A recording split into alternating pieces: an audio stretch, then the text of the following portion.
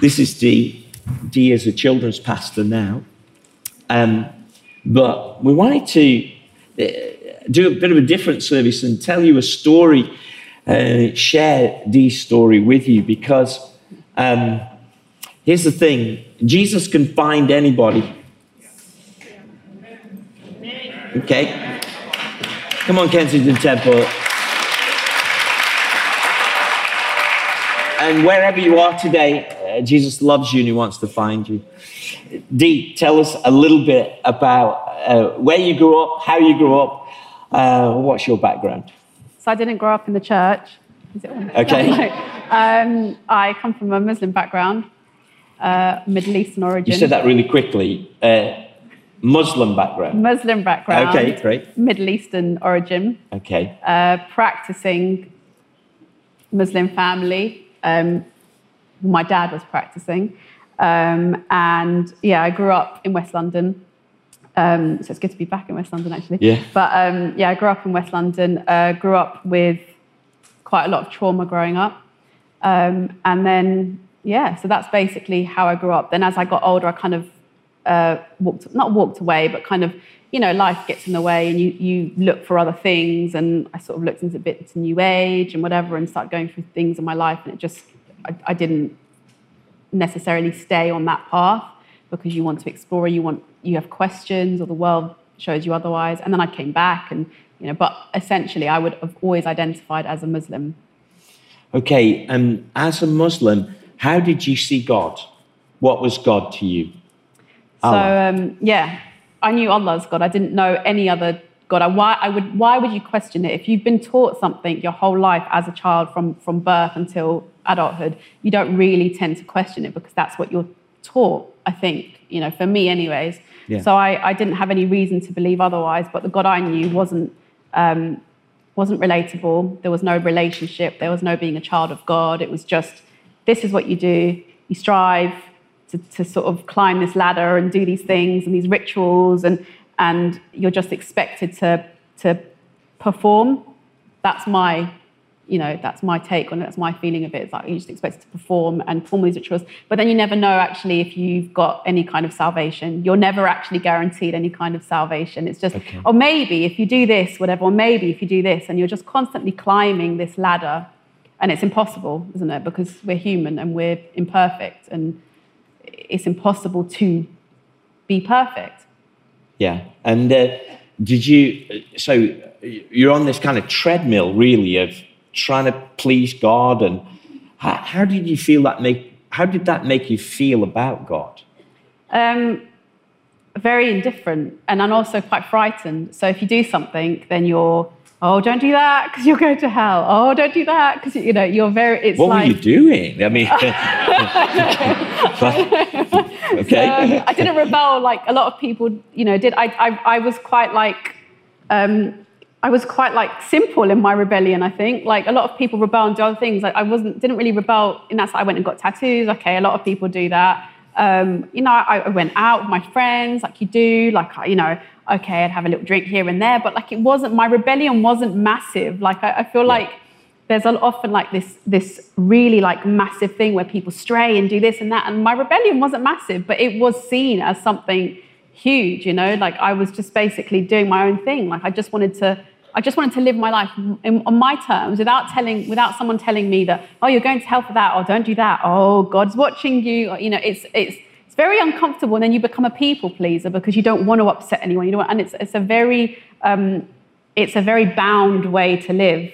You're bound. You're so like in chains. Like God was watching you, judging everything you did. And... Yeah, nothing was good enough. Nothing was good enough. Oh, if I did this, okay. If I have tattoos, I'm going to hell. Okay, if I do this, I'm going to hell. You know, there was no like grace. There was no grace of just, it's okay. You're a human. You make mistakes. It was almost like this striving to be perfect, and almost like this image of perfectionism, which is unattainable because we're not God. You know, we cannot be perfect, and we're always going to make mistakes. But it's like not being allowed to move forward, but constantly living in your past because you're not allowed to sort of like shake off the things that you've done, even if they're small or they're big or whatever. You're constantly covered in like shame and guilt and, oh, you're not good enough, or you've not done this, or you're not academically bright enough, or you're not this, you're not that. And it's draining. You're spiritually, you're in chains. That's the only thing, you're in chains. Yeah. It's really interesting. I just feel like, I'm trying to sense the spirit today, and I just feel like it's kind of a word for somebody today about the treadmill, the kind of striving. Now, we know that we want to do things, and, we know that, but I just want to say the word grace to you, that you receive something of grace, and not this, God is watching me and he's about ready to judge me if I do the one little thing wrong. And so I just wonder if that could be a healing word to somebody today. Maybe you're a guest and you've not kept the 10 Commandments. Okay, join the club. So you had this kind of upbringing, but being a Muslim is always part of you, though. Yeah. It's not something that, even though you're not practicing, it's not something you go, oh, I'm not that. Yeah. Can you explain that to us? I think the culture and the religion is very much intertwined. So you are mixed up in this culture, religion, and to separate the two is almost impossible. You grow up just kind of, I would always identify as, no matter what I'm doing, whether I'm practicing or not, I was always identify as a Muslim because that's what I've been taught. And almost to say otherwise, then you're like turning your back on, everything you're turning your back on God, you're turning your back on your family. It's all the stuff, the stuff that comes with it, the stuff that you don't see that just comes with it, comes along with it. And it's very toxic. It's very toxic. By the way, there's lots of worried Christians in the room right now. You did become a Christian, didn't you? I did become a Christian. Yeah, okay, just to check. Tell us a little bit about the journey, some of the hard times and some of the things, why you started questioning staying in a Muslim culture and religion. Why did you start questioning that? So I wouldn't have questioned it had God not been chasing me. But I was running away from any kind of religion, any kind of anything like that was, in my eyes, would keep you held back and bind you and condemn you, because I'd had enough of being condemned and shamed and, told I'm not good enough. And I was going through something again. I mean, I grew up with a lot of trauma, a lot of just stuff that happened that you basically just, in that culture, or the general consensus is that you brush it under the carpet. It's never spoken about. It's never talked through. It's never communicated on how did that make you feel, and let's get some help going on here. No, it's just like, all right, it's happened. Let's just brush it under the carpet and never act like it never happened. And that's damaging as an adult, as a child. It's damaging as you grow up, as then you're taught that emotions are bad. And I grew up with that kind of stuff happening, and there was a lot of stuff, and I can't really go into it because it's inappropriate to sort of discuss what happened, but it was traumatic, and it was trauma after trauma. Then in my 20s, I got into a relationship which was abusive, not physically. It was sexually abusive, it was emotionally abusive, it was coercive control. And I was in my 20s, so I was really young. And it was torture, but I didn't know I was being abused. And then in that same period, I lost my dad. And at that point, I just thought, well, what is going on? So within that period, I did sort of turn back to what I knew as God. And I was like, right, maybe this is it. Like, maybe God's punishing me because I've not done something. Maybe God's punishing me because I've done something wrong. Or, right, okay, let me get back into, praying 5 times a day and trying to fast and, And so I did. I really tried. I would sit there and try and communicate with God. Like, God, I'd go to work and I'd sit on the bus and be like, oh, please, what's happening? Help me. There was nothing. There was no sort of comfort. There was nothing. I was very isolated. I was very alone. I'd pray 5 times a day and nothing. And I'm like, well, this is just not working. Like, what's going on? Like, I'm not getting anything. But now in hindsight, when I look back on it, God, Jesus, had his hand on my life, but I didn't know it at the time. So I wouldn't have questioned it, because I would never, ever dare to question going another way that wasn't Islam. Okay, I dabbled with sort of New Age or, law of attraction or self-help and manifest this and manifest that. But it's not sustainable, because long term, that's not the truth.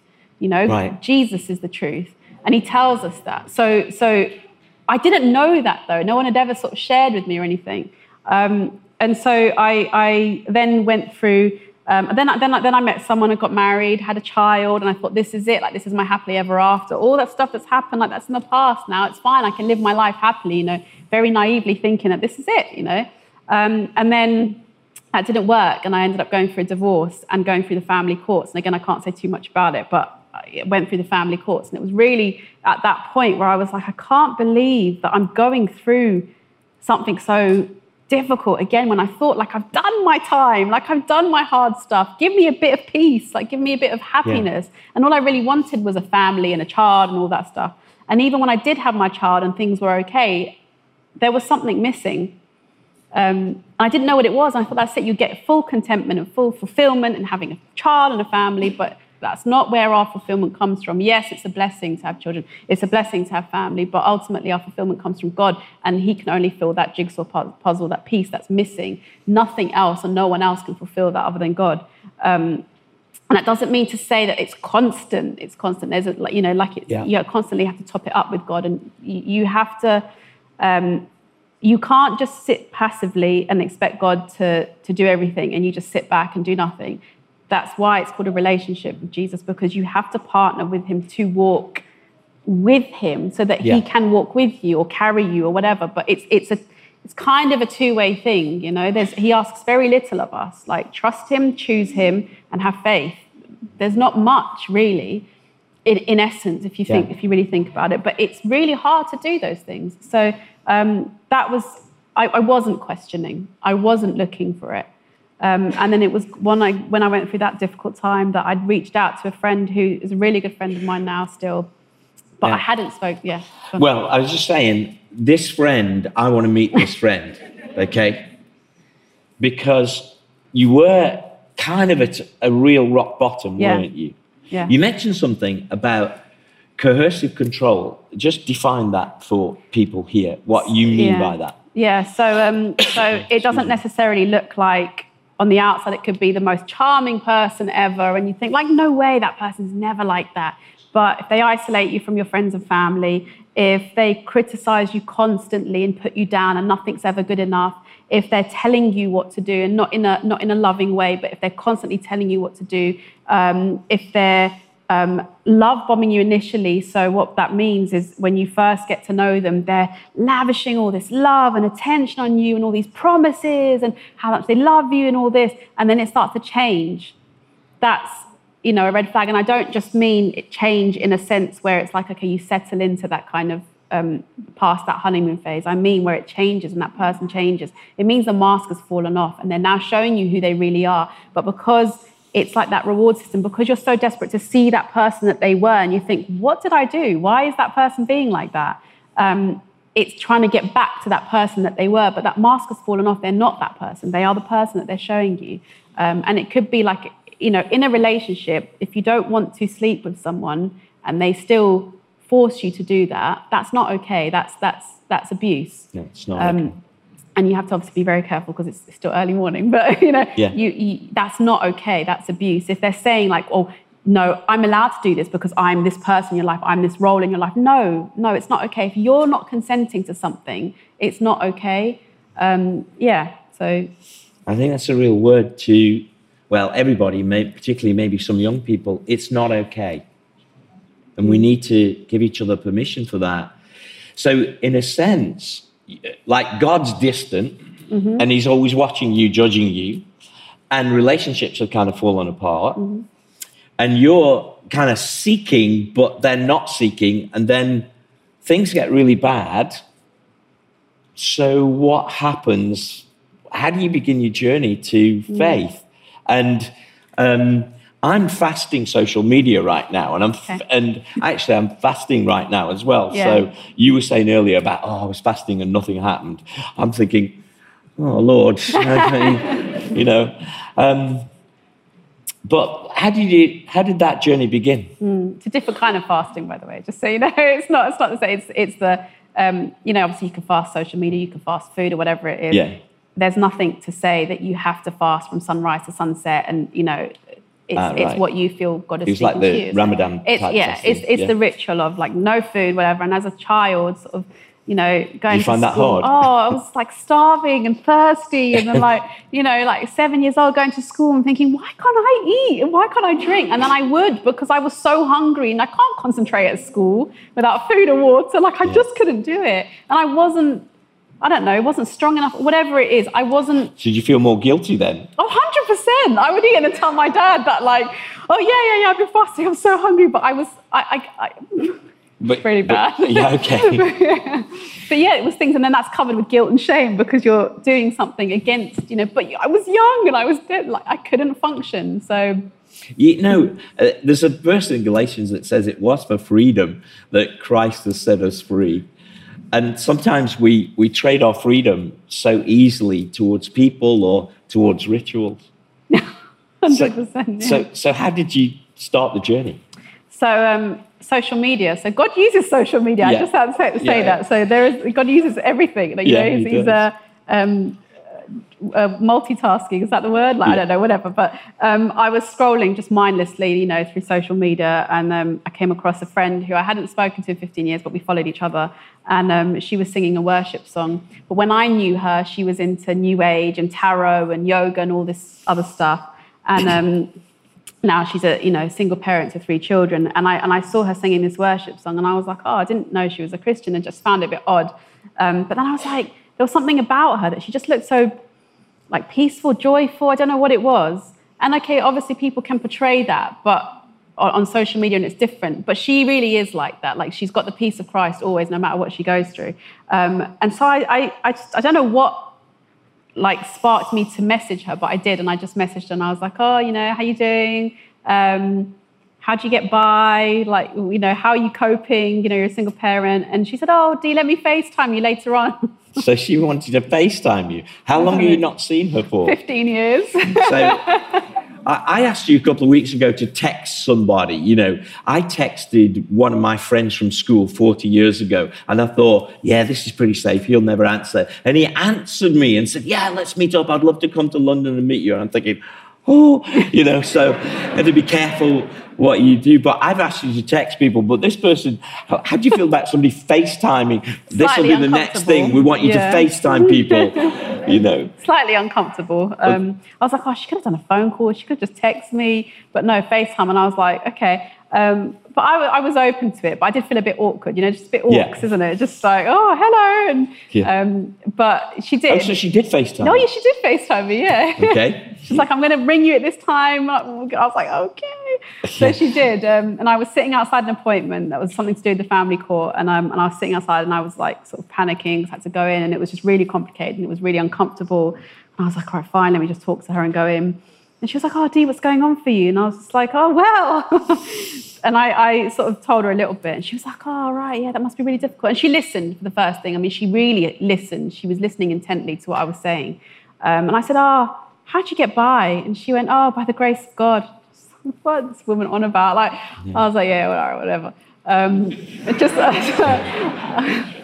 Sorry if you're watching. I was just really sort of dismissive and just like, okay, I just thought it was just a bit odd, but okay.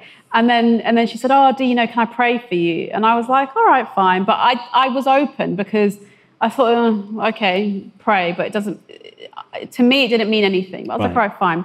So she did, she prayed for me, and she doesn't remember this prayer to this day, she doesn't remember. She's like, I don't remember what I said, but I remember exactly what she said, and it was really, really powerful. And at the time, I just felt a peace come over me, but I didn't know what that was. I just thought, okay, whatever, it's just because I've been talking to someone now. And but she was really encouraging, and she prayed for me, and I had the peace of Christ, which I didn't know at the time. And I went into this appointment, and I wasn't panicking. I was calm. I was just like really measured, and I was like, oh, this is okay. And she said, oh, let me know how it goes. And so she kept in touch with me after that, and she just kept on sending me little encouraging things. And, she's tried to send me the Bible app. She was like, download this and have a look. And I was like, no, sorry, no. And I was like, I can't do that because I couldn't go against what, I wasn't picking up my Quran, not that I had one, but I wasn't picking that up. But I was like, no, I refuse. I just couldn't, because going to read the Bible as a Muslim for knowledge and just to understand, all right, what do Christians believe? What do Jews believe? What do Muslims believe? Fine, all right. But going to read it to actually get encouragement or to question or it's just not okay. It's just not okay. So I refused to download the app because I just thought like, oh, God's going to kill me. Like, that's it. I'm definitely going to hell. Like, I've already been told I'm going to hell, but I'm definitely going to hell now. Like, I can't. So I was resistant. Yeah, so we as Christians find it really strange that somebody would say, God's going to kill me for reading the Bible. But I guess that helps us understand, where you're coming from, because you've been taught all your life that, you can't read the Bible for inspiration. No. And it's fear. It's a fear. It's not a reverent fear of God. It's just a fear. Like, I don't know what other people... Maybe other Muslims don't feel that way, but for me, it was just a fear of like, no, it's scary. It's not, there's no love involved. There's no closeness. And so I refused.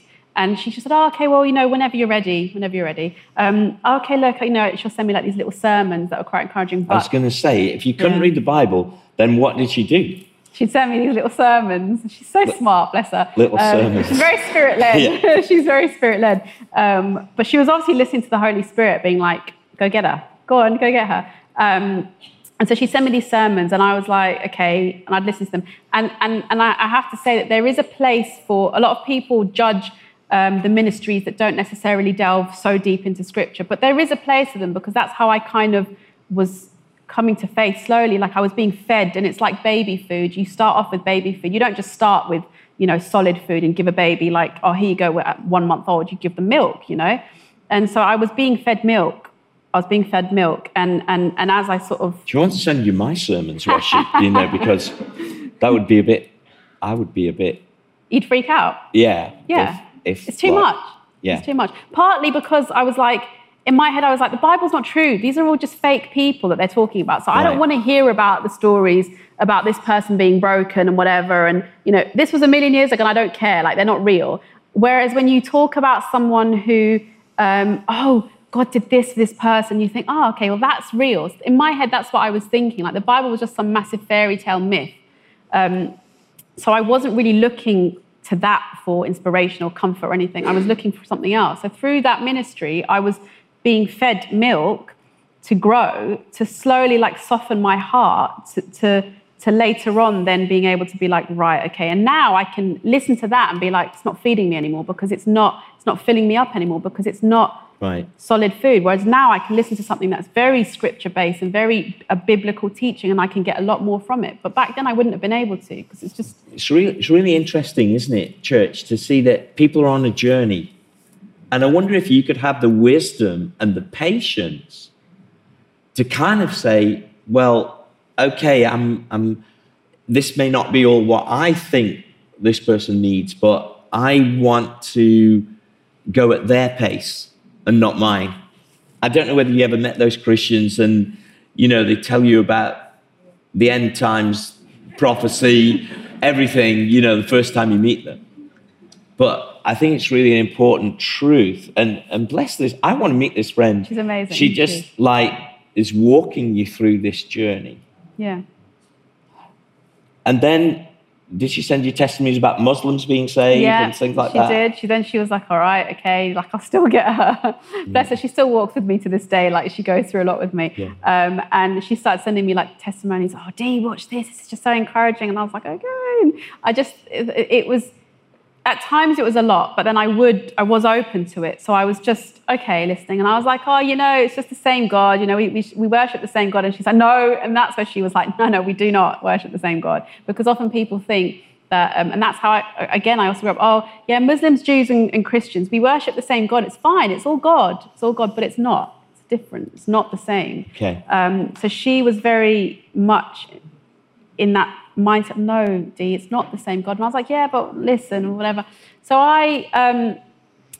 she was like, listen, you really need to get plugged into a church. And I was like, oh, this is just too much. She was like, just go, just to see, whatever. So I was like, all right, fine. And I thought, well, I've got nothing to lose. I'd moved area because I'd got divorced, had to move back home as an adult with my child. It wasn't the greatest situation, and I didn't know anyone in the area, so I was like, all right, okay, fine, I might as well for like play groups or whatever, or just to get to know people. And so I did. I went to this church, and they welcomed me, and I just thought, like, weird, smiley Christian people. And I always had this thing like, they're so weird, like, why are they smiling at me like that? Why are they talking to me like I don't think that now because I'm one of them. But, Okay.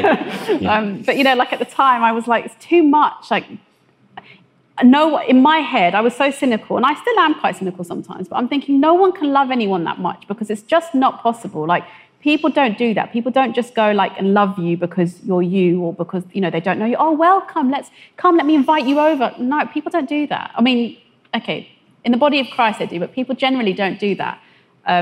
So they welcomed me, they did, and I did feel love, but I was like, why? What's the catch? Like, what do you want from me? They wanted nothing. So if you're here today and this is your first time, welcome. We're all going to smile at you. We only want something for you. And it's up to you how you connect with us, and we want you to really connect with us. Because I've been using this phrase, family in the city, and it's more than a slogan. It's what we need to become. It's what we are.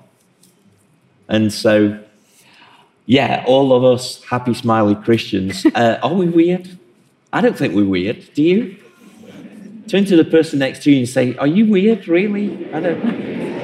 No, don't do that, because you might put somebody off.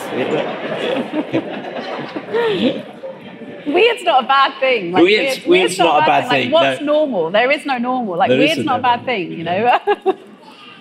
So you went to church, they're all the smiley Christians, you felt kind of connected, but how did you actually come to Christ? I then was just sort of compelled to kind of have a look a little bit more, and then once you start like opening that door, it's a bit hard to close it. So I was like, all right, I just I'm curious. I'd like look in and be like, okay, the differences between like the Quran and the Bible. And I can't sit here and say that I know the Quran from front to back. I don't. I know what I was taught, and I know, like, you know, I'd memorized verses and I'd memorized this and that, but I didn't, you know. Yeah. But then I was like, right, I need to look before I make anything. I really need to have a look. I need to see.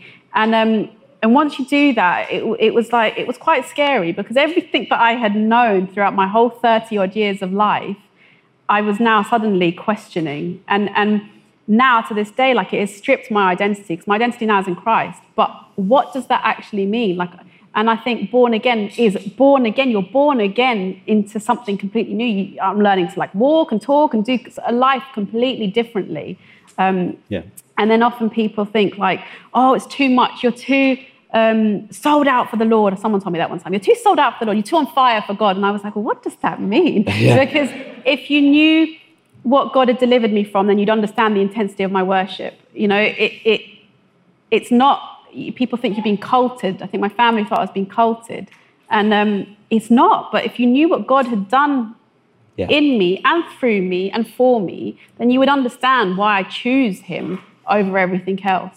But I was questioning. And then I listened to these sermons continuously. They were in my earphones, and I was constantly walking around listening to them. And, you know, they always say the salvation prayer at the end. I would always like, you know, if you want to know Jesus, I'm not... pause and like exit, because I didn't want to say the salvation prayer, because in Islam, calling Jesus the Son of God is the ultimate blasphemy. So they believe in Jesus, they believe in him as a prophet, but they don't believe in the deity of him. So they don't believe he died on a cross for us. They believe someone else died on a cross, but it potentially was Judas or it was someone else, but it wasn't Jesus. And it was ultimately what they think Jesus did is like, all right, you go and die for it. Like, yeah, okay. Yeah. And that would completely nullify Christianity, and that would completely, there would be no Christianity without that truth. And so essentially Jesus would be a hypocrite by pushing someone else like and hiding that he was supposed to be on the cross. Like it doesn't match up. So calling Jesus the Son of God is the ultimate blasphemy. So every time that they said the salvation prayer, I'd get really put off, and I just don't want to know. And then one night, I think God was just obviously working on my heart, and I was like, fine. And I didn't know what I was doing. I didn't know it was called the salvation prayer. I didn't know that meant I was saved. I didn't know any of that. All I knew was like, it was almost like defiantly like testing God. And I know they always say never test the Lord your God, but I didn't know that at the time. I didn't know that at the time. So I think God is gracious in that. And so I was just like, all right, fine, you know, fine, defiantly, like, fine, if you're the real God, or you say who you are, or whoever the real God is, you need to just show me then, because I don't know anymore. Like, I give up, I don't know. So fine, I'll say the salvation prayer. but like with gritted teeth, like, Jesus is the Son of God, I believe in you. And then I was like, all right, cool, fine. And I can't say it was like a light switch, like when you switch a light on and it's like ping. It was more like a dimmer switch. It was like over the course of a few months, probably, I think it was. Because then I got baptized straight. Anyways, so it was like a dimmer switch where it was just like very slow. And I was like, okay. So a little while later, I hadn't downloaded the Bible app yet. No, sorry, I did download it, but I didn't open it. So I went to the next stage of downloading it, but just never opening it. Okay, download it, don't open it. Don't open it. So I just want to recap a little bit here. So you think reading the Bible is a sin, and you pray the sinner's prayer or the salvation prayer through gritted teeth, and yet God's still working on you, okay? So if you're here today and, you're kind of struggling, it's okay. Keep journeying. It's that scripture, he leaves the 99 for the one. I was running away. Yeah. Like I was running far away. And every time I was running, he was just like, come on. He's coming after you. Slowly leading me back. So I want to ask you about your dreams and how that worked. Now, we know that you didn't have to have dreams. You would have just got there through this friend, through the church, maybe.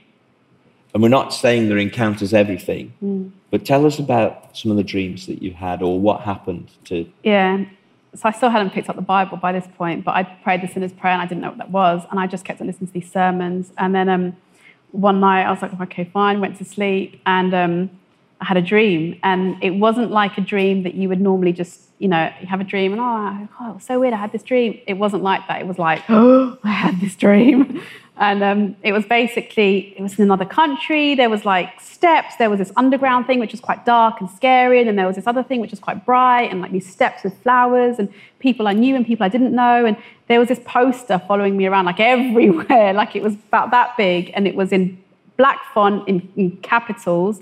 And it was scripture, but it wasn't the actual verse. It was just like, for example, Matthew or John or whatever, and the chapter and the verse. And it just followed me around everywhere. And the whole time, like in this dream, I'm like, just like trying to bat it away like an annoying fly. And I'm like, and it kept on following me, and it kept on following me. And I remember it was so vivid, and I remember it. And then I woke up in the morning and I was like, oh, that's weird. And I was like, I wonder if I should probably open the Bible now. But then I'd sent my friend, and I was curious. I was really curious. I was like, and I kind of knew, I was like, I think that's God speaking, but I wasn't 100% sure because I didn't know. I hadn't picked up the Bible to know that God speaks to people sometimes through dreams. So I called my friend and I'm like, so I had this really weird dream last night or whatever. She's like, oh my gosh, Dee, the Lord is speaking to you. Hallelujah, praise God. And again, like, and that sometimes it's a little bit off-putting. Like, I'm that person now, but sometimes it's a bit off-putting. But I was like, oh, what do you mean? And I was like, I said, I need to look at the Bible now because I can't carry on doing this. So I did, and I was obviously plugged into this church at this point. And then I went to speak to the pastor and I was like, this happened and I'm freaking out and I don't know what to do. And he was just like, it's fine. Like if God is speaking to you, God is never scared. Like he's encouraging, like don't be afraid, like embrace it. This is amazing. God's really talking to you. And I was like, I don't understand. And it still wasn't enough for me to accept that it's okay. God's not scary. I was scared. And then I looked up the Bible verse and I was like, oh my gosh, this is just so relevant to what I'm going through. And it was like that confirmation of, drink whatever from I'm really paraphrasing, but drink from any water and you'll thirst again, but drink comes the living water and you'll never thirst again. And I was like, oh, okay, so that means you want me to choose you? I don't know. And so I panicked. And then these dreams kept on happening and I kept on getting more scriptures. And every time I looked them up, and then by this point, like I'm waking up in the middle of the night and I'm like opening the Bible app to see what it is. And I'm highlighting them and I'm like, oh gosh, this is so relevant. Okay, he was saying to me like, I'm real, choose me, like it's me. So you're having dreams about scriptures, you look them up and those scriptures speak to you. Yeah. That's amazing. Yeah. And like eventually God's going to lead you to his word. He is. And Kathy always says to me, the best way that God speaks to me, Kathy talking about her, God speaks to her through the Bible. And he will move you to the Bible. Didn't you just mention the corridor, like, I didn't tell them about my dream about Jesus? Oh, yeah. So that was a little bit further down the line when I was like walking with the Lord, like I was understanding a little bit more. See, if you came to our 9 o'clock service, you didn't get this bit. So yeah. tell us about that. So this is a little bit further on into my journey. But yeah, I had two dreams where I actually saw Jesus in my dream. So one, he was all in like royal blue robes, but I couldn't see his face. Like his face was so bright, like I knew it was God, like, and I knew it was Jesus, but I couldn't see the face. Was so bright, like, you know, when you're looking at something and it's really intense. And another one where, and then I'd realised, like, afterwards, I was like, oh, that's like Psalm 23, like, lead me by the still waters and the green pastures. And it was Jesus there, all in white, and like saying scripture over me. And like, again, the bright white, like, light, I couldn't really see the face, but I knew it was Jesus. And then it was by like a meadow, like a really lush green meadow, and like a stream of water. And I was like, oh, that's Psalm 23, you know. So, and that was, and it's like that feeling of, again, it's not something that's not like a normal dream. It's not something I can explain, because that feeling is like, I can't explain it, but it's that feeling of like, you just know, and it's like in awe, like an awesome, like an awesome God, and yeah, so it was really, really powerful. But I do just want to say that, like, those encounters are not necessarily, like, he's not going to reach everybody that way, and some people have really massive radical encounters and radical transformations. And I think for those people, yeah, you know, like someone like me, he had to kind of do that for me, because otherwise I probably would have been like, no, it's not true, and I would have been stubborn. But you know, he knows our heart. So I think it's instead of chasing that like spiritual high and that needing that encounter and feeling, because feelings aren't always facts, and it's important to just trust that, like in his word says, like, he'll never leave you or forsake you. Like, do not be anxious about anything. Like, you know, the Lord, he goes before you, he makes your path straight. Like, trust in the Lord with all your heart. And like, there's so many promises that I could sit there and just spout off the top of my head, because you know, they're true. And I didn't know that. I didn't know that that was truth. I didn't know that, oh, God really cares. Like, every person that we read about in the Bible is a broken person, is not a person who's perfect. It's a person who's made mistakes. I mean, look at the Psalms, and like, you look at David, and he wasn't perfect. He made a lot of mistakes, but God used him, and he loved the Lord, and God knows our hearts. And so it's not always about that, chasing that high from that encounter. It's about just knowing that God is always there and faithful. And I'm in a dry season at the moment, a really dry season, and a really difficult season. And even in that, you know, I've suffered on and off with depression and anxiety pretty much my whole adult life. And just in that, like, I think now is my period of him stripping me back and saying, all right, well, I've done all this for you now, so you know I'm real, you know who I am. Here is what I need you to do. And right now I need you to have patience and rest, and just trust that I'm there, and trust that in the silence, like, I'm still working, you know? So it's important to kind of remember that. Yeah, amen, church, yeah?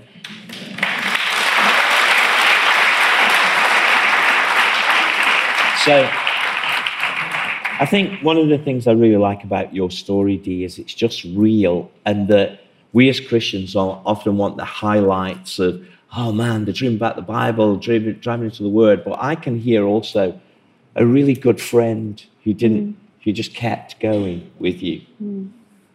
I mean, I can hear a church community that is looking out for you. Can you tell us a little bit of how this journey's cost you with your family and yeah, massively, all of that? Massively. I mean, have you been thrown out, or? Well, I thankfully moved before that. But yeah, it's cost everything. And like one verse I continuously hold on to is Psalm 27 verse 10 is your father and mother may forsake you, but the Lord will receive you. And it's something I just have to keep holding on to, because it's cost everything. And it is, and Jesus isn't a genie in a bottle. So we don't just go up, you know, like rub the lamp and then like, poof, you get your 3 wishes and, all right, what do you wish for? Because if I was to wish for what I want, like, okay, and I can say that and I can pray that and just be like, oh, okay, and then God's like, oh, here you go, here's your thing. It would probably end up in disaster, because I'm not God and I'm not perfect, and I don't know ultimately what's best for me, like in the future. I might think I do, you know, but you know, you don't give like a 3-year-old that's asking for your car keys. You don't then give them the car keys and sit them in the car and put the key in the ignition and let them drive. You know, they have to grow and learn to drive. And you don't just sort of do that. That's protecting them. And I think it's the same thing with God. We can ask for something and we can say we want something, but do we always know what's right for us? Not necessarily. Okay. And so it's cost me. Had I known what it would have cost me, would I have still followed initially? Honestly, probably not. I don't know, probably not. But I didn't know what I was getting. That sounds awful because that's like really not glorifying God. But I didn't know what I was getting myself into when I chose Christ. But I think that was his grace to lead me in there blind, because I once was blind and now I see. Because had I been my eyes open, had my eyes been open before I went into it, I probably would have been too scared and been like, no, it's cost too much. But yeah, it's cost me everything. It's cost me everything. On one side, it's battles, and on one side, it's blessings. And he's given me, everything that he's provided for me in a way that I couldn't have provided, or I wouldn't have expected that he would have provided. But on the other side of the coin, it's cost me everything. It's cost my family. It's cost,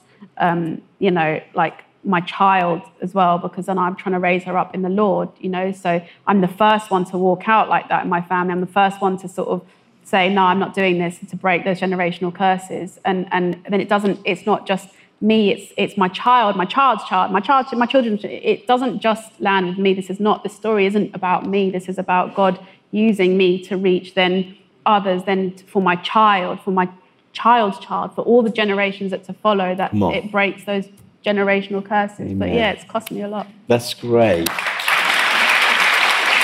I'm going to ask the worship team to come back, but Dee, if there's something that you would say to us as a church, and this is a great story. I know it's a different type of thing. I didn't get my pulpit out and preach, but I kind of want you to hear today, look, Jesus said, take up your cross and follow me. And there'll be some great blessings. I love that phrase that you said, there are battles and blessings. There'll be some great blessings of being a Christian.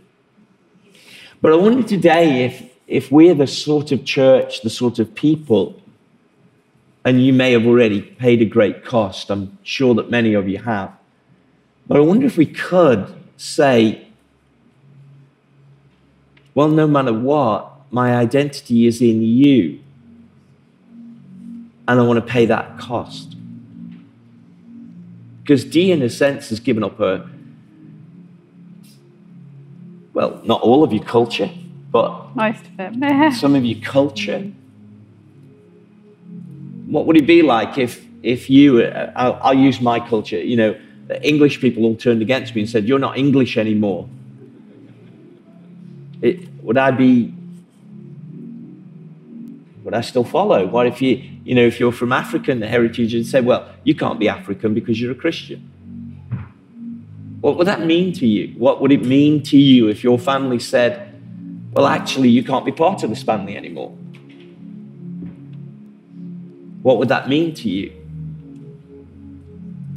If they said things like, well, the way that you're raising your children, they're going to end up in hell. What would that mean to you? And I want to say that although Dee isn't perfect and, she's been a Christian just over 3 years, she's now a children's pastor. So I just want to say, bless God for that church.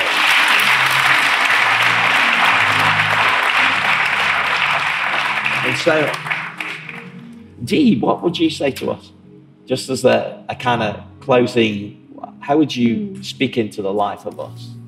Just nurture that, because it's all well and good getting people saved. We need people to get saved, but it's walking through the fire with them, because it's a very lonely road. I'll tell you that now. It's not an easy road, and I know God's with me, but physically knowing that there are people praying for you, there are people there to disciple you, to nurture, to ask your questions. I have so many questions still. I'm by no means perfect. I'm a baby. So by the fact that how God's using me to be a children's pastor, I don't know. But I'm a baby, so I'm still learning myself, as we all are. But it's to nurture that to disciple people, to protect people, to physically help out in ways, because some people get thrown out, some people, are in physical danger from their families, they could potentially get killed and stuff, and to provide a safety net where people are praying, people are discipling you, people are, trying to teach you the word with the right doctrines, and, nurturing that, and then bringing you into family, and it's really important to walk through them, because it's a lonely road. So unless you've walked through it, then it's not easy. It's a day-to-day thing, and I think what God's teaching me in this season is to literally, all I can do is rely on him one day at a time, because I'm not promised tomorrow, and none of us are, but just to rely on him one day at a time, because I don't need to look to a year ahead. I don't need to look to tomorrow. I just need to look at right now, and God's with me, and God's